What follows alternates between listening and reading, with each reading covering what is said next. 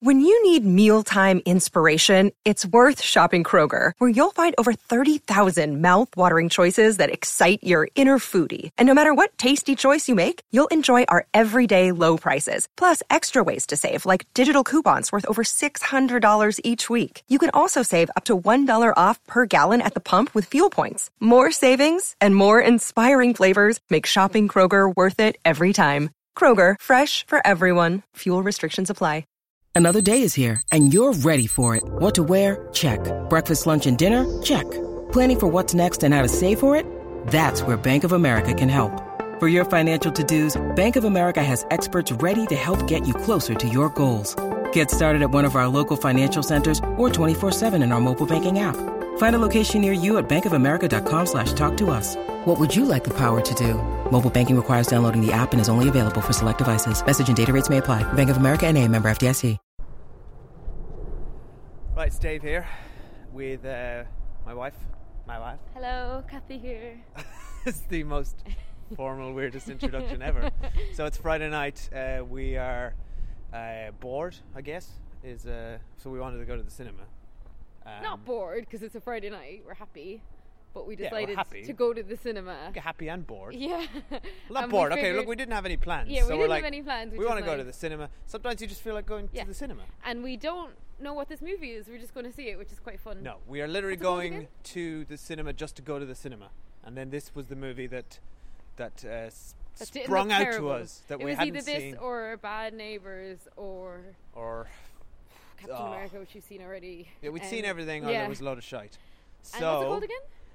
It's like they'll have already seen it's the a title generic of this, thriller so starring they know. Damian Lewis, who we also watched in Billions last night, so we're unexpectedly and probably unwishingly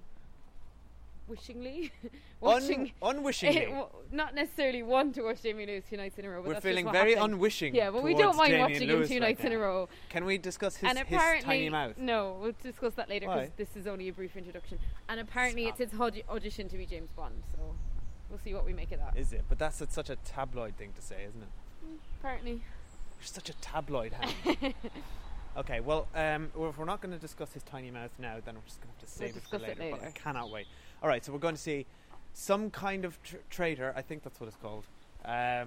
We don't know anything about this. We are nearly at the cinema. So we know it's good on Rotten Tomatoes, so... Yeah, we did look at that. Yeah. We are... Okay, bye. We are into the review aggregation. This is going well, this brief introduction. Bye? Who's he bye to? Turn it off. Our catchphrase is, here we go. Right? That's our thing. Okay, right. Say it together. No, come on. Go on, turn it off. Here we go. Let's do this. Is this all he gave you? Yeah. He told you he was a member of the Russian mafia. And you still agreed to help him. I thought I could just hand it over and be done with it. He said that his children would be killed if I didn't. You believed him? Okay, so we're just out of... I think I got the title wrong in the intro. I said some kind of traitor. What's it called? I think it's... Exactly. What was the movie called that we just saw? Anyway, the title doesn't matter. I asked Dave after the movie what he thought of it, and he told me to save it for the streets.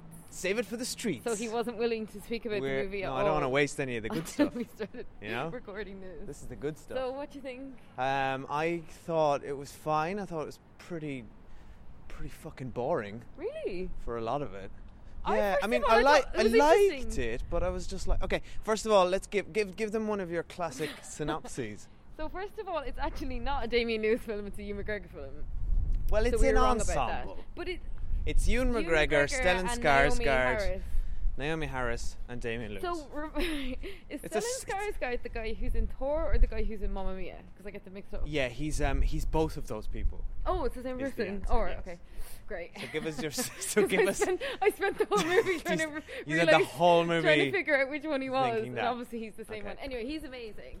Ewan McGregor gave one of the more insipid performances of his career, and basically the plot is that Ewan McGregor is a hapless, gormless, slightly emasculated man who has a haircut somewhere between Keith Urban and Gwyneth Paltrow in Sliding Doors. His haircut was very unusual. How boring the movie was, I was figuring out what his haircut was like. Was it a wig? I don't know.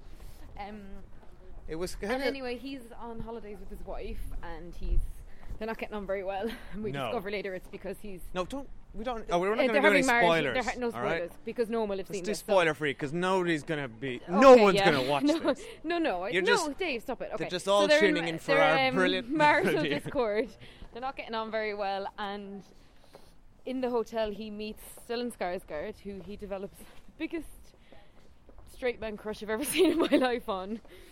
And Stellan Skarsgård is quite a larger than life character who works for the Russian mob and who entrusts Ewan McGregor to help him give information to MI5 for him because he wants to turncoat and have his family protected in England. The bit I didn't understand was a Russian mafia guy. Why was his family in danger? I didn't quite get that. Anyway, that's probably a spoiler. Because I didn't get the whole setup. They're in danger. Look, we don't need to go into a lot of details here. And the danger is legitimate. Think of the very opening scene of the movie. The Russian mafia. All right, so that's the setup. We've covered Ewan McGregor's hair. Yeah. Can we talk about? I liked it actually. You liked it? Yeah. I liked it as well. It was a little bit dry. I felt like I was doing a lot of sighing. Did you notice me sighing? The man next to me fell asleep. Did you notice? Yeah, I did notice that. He was... also, it was very quiet. It was really quiet. And we were eating and our bags were rustling so loudly. The bags were rustling. And you gave out to me because I had a little chocolate finger thing and you gave out to me because I kept taking it out of the bag and putting it back into the bag. Yeah, but I couldn't explain to you at the time because it was so quiet. And if I'd explained to you, I would have made more noise. But the reason I was putting it back into the bag was because it was melting. So I couldn't hold it because my original plan was to take it out and hold it. Look, we've got 5 minutes left. We're walking a very short way home. This is actually more interesting to talk about than the movie. So I reckon the movie is a combination of Skyfall. Falling asleep. No, Skyfall, The Night Manager, and Moulin Rouge. Yeah, Moulin Rouge? Yeah. Okay. Because Ewan McGregor's playing the same hapless romantic fool he played in Moulin Rouge. Okay. And did you notice it was based on a Le Carré novel, the guy who wrote The Night Manager? Oh, I was going to say, I recognise that guy's name. It felt very like The Night Manager. Okay, can I say first of all what I liked? I liked the setup because you've got these two very normal, unsuspecting couple, or hapless, as you have said. He's an English lit professor, which is the most classically, He's a bit of a gum. Yeah, and he gets all excited to be part of the MI5 mission, which is ludicrous because why would the MI5 entrust a hapless He's not excited. English instructor? He's not. He's a professor. He's an English instructor. He could not have jumped more headfirst into the whole plot. He wasn't excited. There was no mention of either of their jobs. Why they had to not be working with the MI5. He was the reluctant hero, but he just can't help himself because he's a paragon of virtue, but he's also maybe tormented. Not in his marriage though. Look, exactly. So maybe he's not the perfect guy. Look, he was a bit of a sort of by the numbers reluctant hero. His hair was so distracting. Do you remember how to go home? No, I don't know which way to go. You don't, because I can see you veering the wrong way. It's this way. And him and Naomi Harris had such bad chemistry that when at one point they actually kissed, it looked like a brother and sister kissing in the bed. Yeah, and they had a very awkward sex scene at the very beginning. Yeah, though that was intentionally awkward. Intentionally awkward, yes, but I mean they actually had to film Ewan going a bit to. Going a bit to town on her. It was a bit awkward. And we're not really describing the plot of the movie, but yeah, I thought you described it very eloquently. We don't want to give spoilers because we feel. I thought it was interesting that we watched Billions last night, and he said the word billions about 100 times. Did you notice that as well? Really it was like he was promoting the TV show. No, but what's really weird is that we watched Billions last night, where Damien Lewis is this high-flying billionaire, and Paul Giamatti is the DA who's trying to catch him, and then in this movie. Damien Lewis is playing the DA, except he's like a very posh British MI5 equivalent, and he's out hunting people with bad money. I think. And his accent, you would think that's a terribly fake bad accent. I've heard him speak in real life. He's actually that posh. Is that his real accent? That's his real accent, yeah. I thought it sounded like... I was shocked the first time I heard him thought it sounded like a, blimey, Charlie, I'm very posh. It sounded like Dave, you an American trying the... okay, whatever. But it's because we were first introduced to him with an American accent when you actually hear his English accent. So what did you think of him in this? I thought he was terrible. Yeah, agreed. That was one of the worst performances I've seen. It was such a caricature, and his mouth, wasn't it? It was like an American... His upper lip never moved. No, his lip moves, but the bit above it doesn't move. So it's very distracting. Do kindly take a seat. Yeah, he was terrible, and Ewan McGregor was terrible. And I like Naomi Harris. I thought she was good. But again, it's like, why do someone from Bond in it? Because it's so Bond-esque. Oh, is that what she's from? Yeah, she's Miss Moneypenny. Oh, right. And then... sorry, can we address the comment you said? Can we address the comment you said on the way into the cinema, which was, this is Damian Lewis's audition for Bond? Well, that's what I had seen a headline of. Which is nonsense, because that would be James Bond with a stick up his arse. He's advertising the position of M, basically. If M like wore double-breasted suits and was boring. So boring. Do have another Scott, no chap. And Ewan McGregor's crush on Stellan Skarsgård was like, he met this guy once and he was willing to essentially give up his entire life. Can I give a counter argument to your Ewan McGregor's character, Perry? What was he called? His bashing that you're doing. I kind of liked that. Look, it's a little bit cheesy, but I liked the idea that he didn't have to get involved, but he just couldn't help himself because he's a good person. No, I don't think that was virtuous. I think it's because he's it was emasculated. the right thing to do. No, it's because he's emasculated. His wife's a very powerful barrister.